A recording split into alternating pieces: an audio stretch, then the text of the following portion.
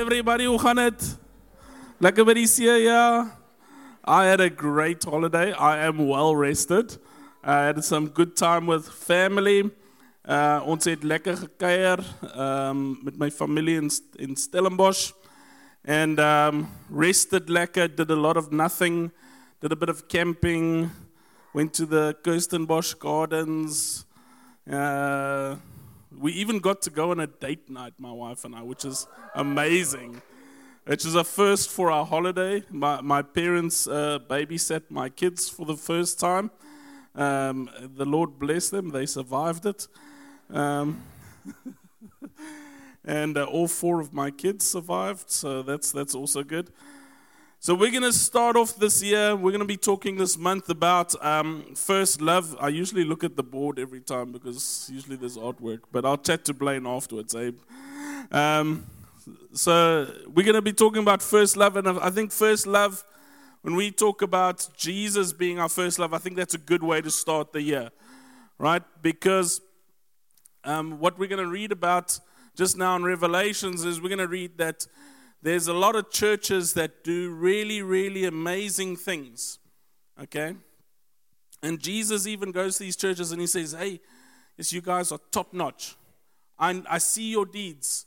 I see what you're doing, but you've forsaken your first love, right? And this just ties in with other scriptures. Jesus also tells this story about, there's people that are going to say, hey, Jesus, I prophesied in your name. I cast out demons in your name. I did all these things in your name. And Jesus says to them, yeah, but I don't know you, right? I don't know you. And so for us, before we go anywhere, before we look at doing anything, before we look at starting that new business maybe starting that new venture, maybe starting a new relationship, starting a new year, starting with those New Year's resolutions that we're going to give up on in a week's time. Amen. Before we get there, let's remember who it is all about. Amen. So let's read. You can open up your Bibles to Revelations 2. We're going to read some scripture. What is the time? It is 9:16. Oh, ons is vroeg. Almost said I'm going to have like 20 minutes to preach. Now I'll preach for an hour. Fantastic. Okay. So in Revelations 2, we're going to read about 3 churches. There are 4 churches mentioned in Revelations 2, but we're going to speak about 3 of them. And all 3 of them have a pattern. So Jesus appears to John and he says, okay, you need to write down everything I'm about to tell you.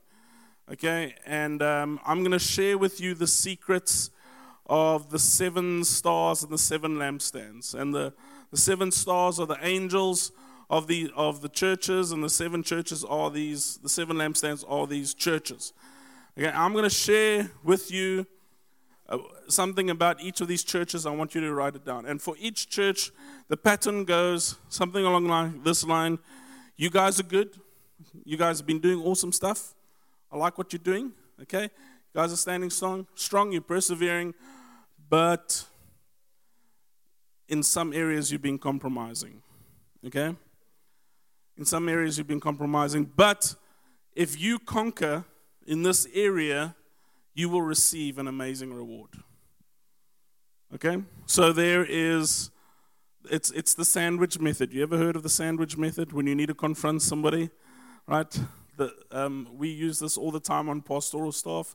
Some of you may have experienced this at some point being in this church. You're great, so you start off with a bun, then you get to the meat, and then you finish off with a nice slice of bun as well. Okay? The sandwich method, you get it. So this is classic. Jesus is like, okay, and there's 2 exceptions. There's one church that Jesus doesn't rebuke. You know which church that is? Well, so far. Well, almost still works here, so that can't be true. Lol. Actually, for you, I love you. I love you. Okay. And it is the church of. I must remember. I don't know how to pronounce it so well. It's Smyrna. And then there's one church, like Jesus can't find anything good about them. And that's the church of Laodicea. Thank you. Yes, these names are hard to pronounce. Okay. But generally it's, okay, I see what you're doing. You guys are doing amazing stuff. But, okay, so we're going to read the first church in Ephesus. You can follow with me from verse 1. To the angel, chapter 2, verse 1, sorry. To the angel of the church of Ephesus, write, these are the words of him who holds the 7 stars in his right hand and walks among the 7 golden lampstands. So this is Jesus. I know your deeds, your hard work, and your perseverance. I know that you cannot tolerate wicked men, and that you have tested those who claim to be apostles but are not, and have found them false. You have persevered and have endured hardships for my name and have not grown weary. Okay, that sounds good. Okay, cool, yeah. Yet I hold this against you. You have forsaken your first love. Remember the height from which you have fallen. Repent and do the things you do at first. If you do not repent, I will come to you and I will remove your lampstand from its place. But you have this in your favor. You hate the practices of the Nicolaitans, which I also hate. He who has an ear, let him hear what the Spirit says to the churches. To him who overcomes, I will give the right to eat from the tree of life, which is in the paradise of God. Okay, so Jesus comes to the first church, and he's the one that's walking amongst all the churches. He makes that very clear. I'm the one, I hold all the 7 stars, all the angels of all the churches I hold in my one hand, and I walk amongst the lampstand. In other words, so he holds all the angels, and Jesus is the one who walks amongst the lampstand. That's another way of saying that Jesus is the head of the church. Okay? He's the one, it's not Amo who's the boss of this church, Jesus is the boss of this church. Right? And so, and Jesus comes and he says, so it's not some random dude who's going to give you this feedback. It's me, your head, your boss. I'm giving you this feedback. You guys are good deeds, okay? And you're persevering, and you are, and not only that, but you are experiencing persecution and hardship in my name, and you are persevering, okay? And I think, like, sometimes we look at people, they die for their faith. You know, maybe you've heard of somebody dying for their faith in a country. Go, yes, those guys, yes, they are the best. They are hardcore. They are willing to die for their faith. And I certainly don't want to detract anything from that. But Jesus is making the same comparison. He's saying, hey, you guys, you also experience hardships for my name. It's not like you're lukewarm Christians. Okay, it's not like you flip-flop.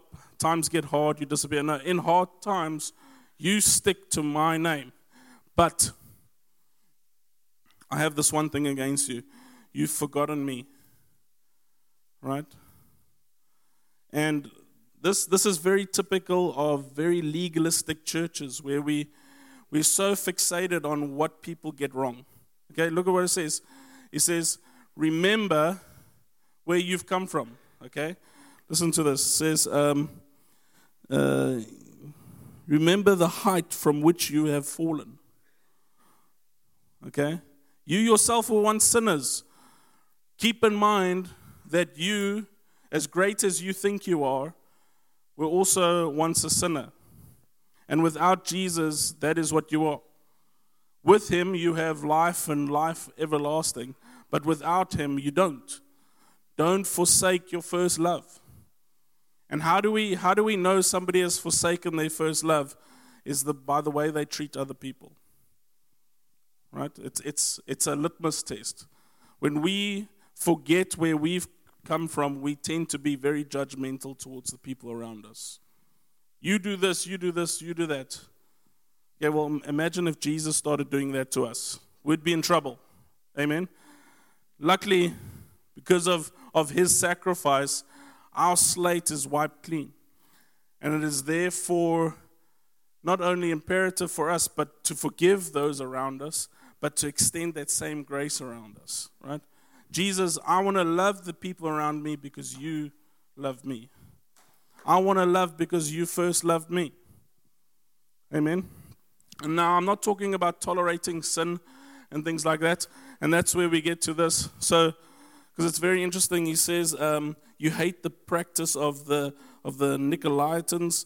So Nicholas, there was an apostle, Nicholas, was part of the early church, and he came out of very heavy pagan roots. He converted from pagan to Judaism, and then eventually from Judaism to Christianity. But he always kept a little bit of his pagan sort of roots, and out of this one apostle branched what we call the Nicolaitans. There's not a lot of information on them, but needless to say, it was a branch of Christians that broke off, that kept ancestral worship, kept these gods. So there was this element of compromise. And so we must make it very clear that when we're talking about love the people around you, we're not talking about compromise. Okay? We're not talking about tolerate sin. Because what Jesus is saying is that I commend you essentially for hating sin. Okay? So we're not talking about compromise. We must make that very clear. But it is about loving people. Not their sin, not what they're into, not what they tolerate. But it is imperative that we love, especially the body of believers. Okay, let's move on. We're going to talk about the church of Pergamum, so we're going to skip ahead to Revelations 2, verses 12. So listen to this. To the angel of the church of Pergamum write, these are the words of him who has the sharp double-edged sword. I know where you live. Okay, so usually when you hear the term double-edged sword, that is a reference to the judgment of Jesus. Okay, so to the first church, Jesus says, I'm the one that walks amongst you. I am the head of the church. I am your boss. Okay? He's saying to this church now, he's saying, I'm the one who holds the double-edged sword. So in other words, I'm the one who is the judge. Okay? And I judge with justice and I judge rightly. Okay, so listen to this, what he says. I know where you live, where Satan has his throne, yet you remain true to my name. You do not renounce your faith in me, even in the days of Antipas, my faithful witness, who was put to death in your city where Satan lives. Okay, so Jesus acknowledges that these guys live where Satan has his throne. Okay, so this is heavy persecution. Hardcore occultism. Nevertheless, verse 14, I have a few things against you. You have people there who hold to the teaching of Balaam, who taught Balak to entice the Israelites to sin by eating food sacrificed to idols and by committing sexual immorality. Likewise, you also have those who hold to the teachings of the Nicolaitans. So not only is there sexual immorality, but they're also involved with pagan worship. And we're not talking about outside of the church, we're talking about people inside of their church community.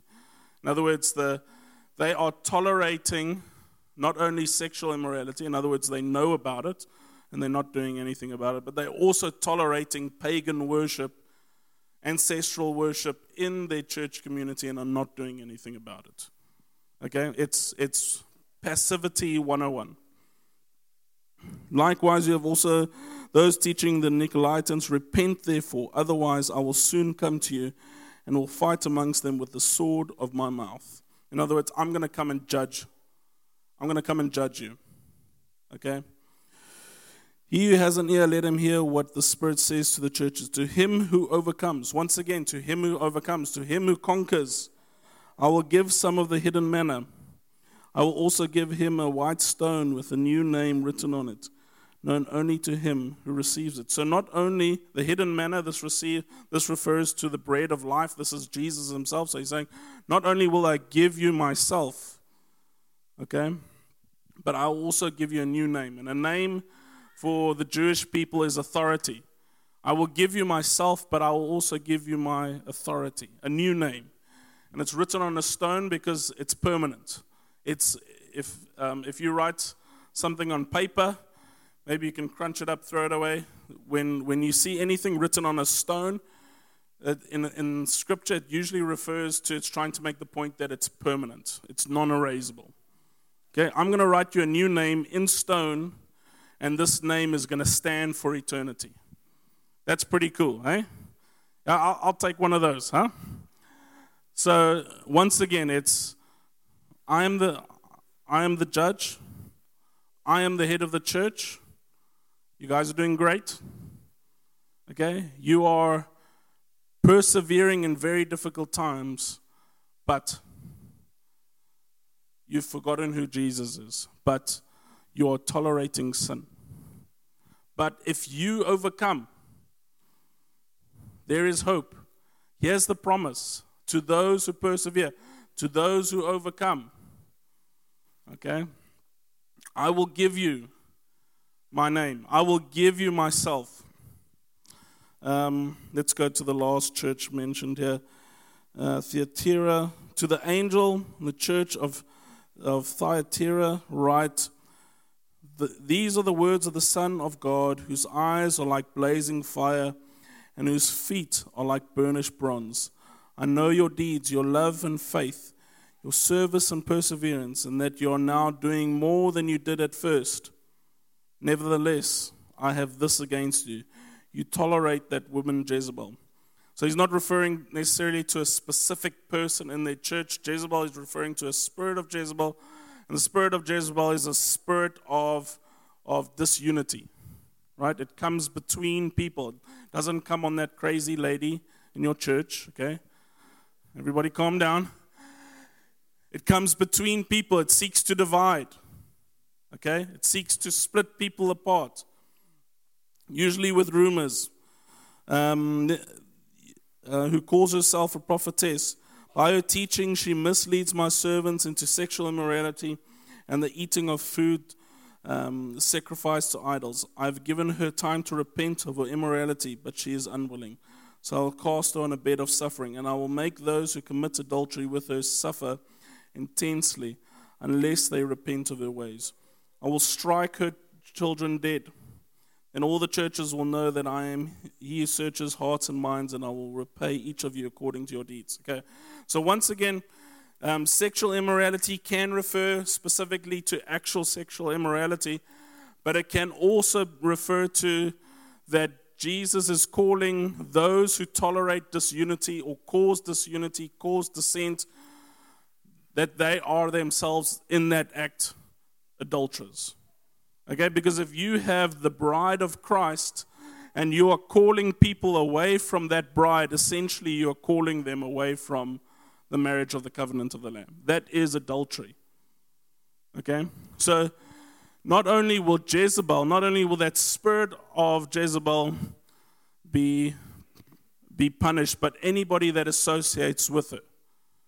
Okay, if you are actively pursuing to bring division between people. If you are actively pursuing division in marriage, in your own marriage, do you have the will, do you have the heart to bring unity between you and your wife or your husband? Or are you just complacent? Are you tolerating a spirit of disunity in your marriage? Are you tolerating a spirit of disunity in your church, in your family? Do you actively seek reconciliation? Okay? It's also once against passivity. And the warning here is that anybody associated with this disunity will suffer as Jezebel suffers. Okay? Does anybody know how Jezebel suffered in the Old Testament? Okay, thrown to the dogs out of a window. Okay, that's going to be fun.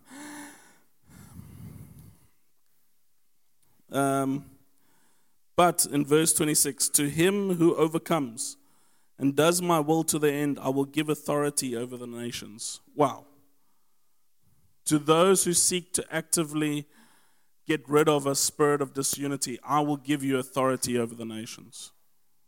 Okay? So we want... we've all prayed that prayer. Jesus says, if you ask for the nations, I'll give you. You ever heard of that? Oh, Jesus, give me the nations. Okay. What's one of the keys? Do you actively pursue relationships and reconciliation with people, to make peace with people around you? Okay? You cannot ask Jesus for the nations and yet be dissing your dad behind your back. Do you know what I mean? You cannot ask Jesus for the nations and be going, oh, you know what, I'm better than my parents, I'm better than my spouse. Does that make sense? If you want the nations, start to make peace with the people around you. So, Jesus, forgive me where I have not sought peace with my neighbors, with the people around me. Forgive me, I'm at fault. To him who overcomes and does my will to the end, I will give authority over the nations. He will rule them with an iron scepter. He will dash them to pieces like pottery. Just as I have received authority from my Father, I will also give him the morning star. Okay, the morning star is an interesting reference because Satan is called the morning star. Did you know that? And so his Latin name, Lucifer, means the morning star. So when it's talking about the morning star, that mantle and that responsibility that was once given to Satan, I'll give to you. The one who had control over the nations. Remember, this is a reference to the nations. I'll give you the nations. Who had the nations? Lucifer. Jesus went and got the keys from him. Remember, he's the one who has the keys. And he says, if you persevere, those keys that he had, I'll give to you. I'll give you the morning star. I've taken them back. Okay? I've just wrestled them back from him. But if you persevere, if you conquer, I'll give them to you. You'll have authority. You'll have dominion over the land. Okay? And this is part of the calling of us to rule and reign with Jesus. The ones that are going to be ruling and reigning with Jesus are going to be the ones who are actively taking up the responsibility, as in 1 Corinthians 5, that ministry of reconciliation, to reconcile God's people with himself. Right? Those are the people who are going to be given the keys of authority to rule and reign with Jesus one day in heaven. Isn't that beautiful? He has an ear, let him hear what the Spirit says to the churches. Okay, so it's these things in the church of Ephesus. These are the things that he holds against them. He says, you forgot your first love. Okay? To the church of Pergamum, he says, you teach from Balaam. In other words, you allow paganistic spirits in your church. Okay? Look at the things that you're involved with. Yeah, so some of you might say, okay, yeah, but I don't allow paganism. You know, I'm obviously not praying to the ancestors. Yeah, sure.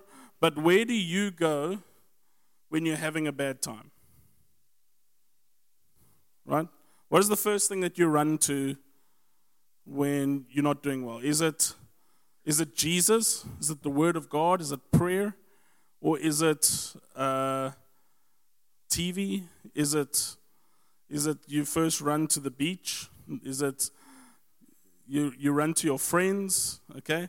In other words, anything that you put before God is an idol.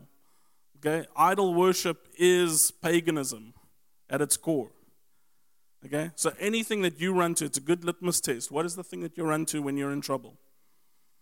Do you tolerate paganism, idolatry in your home, in your life? Do you make a point, a discipline of, I know I'm going through a bad time. I know I want to switch off right now. I know I'm waiting for that holiday that I just had. You ever have holiday with your family and you're like, I need another holiday? I didn't have one of those. It was great. I'm just saying. And then the third one is you tolerate disunity. Okay? And so I'm putting a proposition that as we start this new year, number one, we need to remember first and foremost what this is all about. Why do we get together and gather? Okay? Some of you might say, well, we get here for the lost, and that's not a bad answer. Some of you say, well, it's good family time. That's not necessarily a bad answer. Okay? But the first, foremost reason why we get together here is for Jesus. Because we want to be with him. We want to worship him. We want to hear about him. He's a cool dude. We want to go the distance with him. And we don't want heaven unless Jesus is there as well. Right? The thing that makes heaven paradise is Jesus himself. That you get to spend eternity with Jesus. And Jesus, I don't want anything unless you're involved with it. First and foremost. Number 2, do an assessment on your own life. What's a good litmus test in terms of how do I know Jesus is my first? What is the first thing that you run to? Do you tolerate idolatry in your own life? Jesus, I want to be the kind of person that when the pawpaw hits the fan, when things are going wrong, I know that you are the rock that I stand on. Right? And let me tell you, if you don't get this one right, no amount of holiday is going to give you any amount of rest. Okay? And you'll always be waiting for the weekend just to have a Saturday off, waiting for a holiday just to get a break. Okay? If you do not learn, and it's a discipline, it's not something that's gonna, it's not something like a drug that's just gonna kick in instantly. You need to discipline your body and your mind and your soul to rest in Jesus when the pawpaw hits the fan. You have to command your soul and your body to do it. And then number 2, this is the interesting one. When we usually let go of those first 2, when we forget who Jesus is my first love, or forget to go to Jesus when things are going bad. When things do go bad, we usually start pointing at the finger at other people. You ever experienced that? That temptation to go, it's not me, it's my wife. It's not me, it's Amo. Although that one's mostly true. Joking. I love you with the love of the Lord. Right, it's not me, it's that person. And essentially what you're doing is you're building a divide between yourselves. Right? You're pushing them away. Maybe you win this one battle with your wife, but you've lost your wife. Does that make sense? Maybe you win this one battle with your boss, but your boss isn't going to trust you afterwards. Maybe you've lost this battle with your friend, but next time your friend's going to be, and essentially what you're doing is you're pushing them away. This is disunity 101. Disunity is when we start to blame other people for the wrongs that we're also guilty of. Unity starts with, Father, I am a sinner. I'm the one that's messed up. Forgive me. And as you have forgiven me, so I will forgive other people. As you have loved me, so I will love other people. And I will seek peace with them. And to those who persevere, right? You will eat of the tree of life. Yeah, that means that you're going to live with Jesus for eternity. You're going to have life everlasting. You will receive the hidden manna and a new name. You will receive Jesus himself, the bread of life. You will dwell with Jesus. Not only will you live for eternity, but you will live with Jesus for eternity. That sounds like a good deal, huh?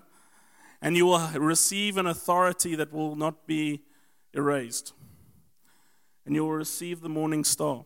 You will receive not just authority, but authority over the nations, to rule and reign with Jesus for eternity. Isn't that beautiful, eh? That's fantastic. I had this, a little bit of a skrik over the holidays. I was reading through the 10 Commandments, and I decided to do some homework on one of the commandments. Exodus 20, verse 7. You shall not take the name of the Lord your God in vain. And I've always glanced over that one because it always sounds like, yeah, well, that's easy. I don't swear with Jesus' name, right? Have you ever thought that? Okay, maybe the covered one, That one's because, yes, that Hilux is lekker. Eh?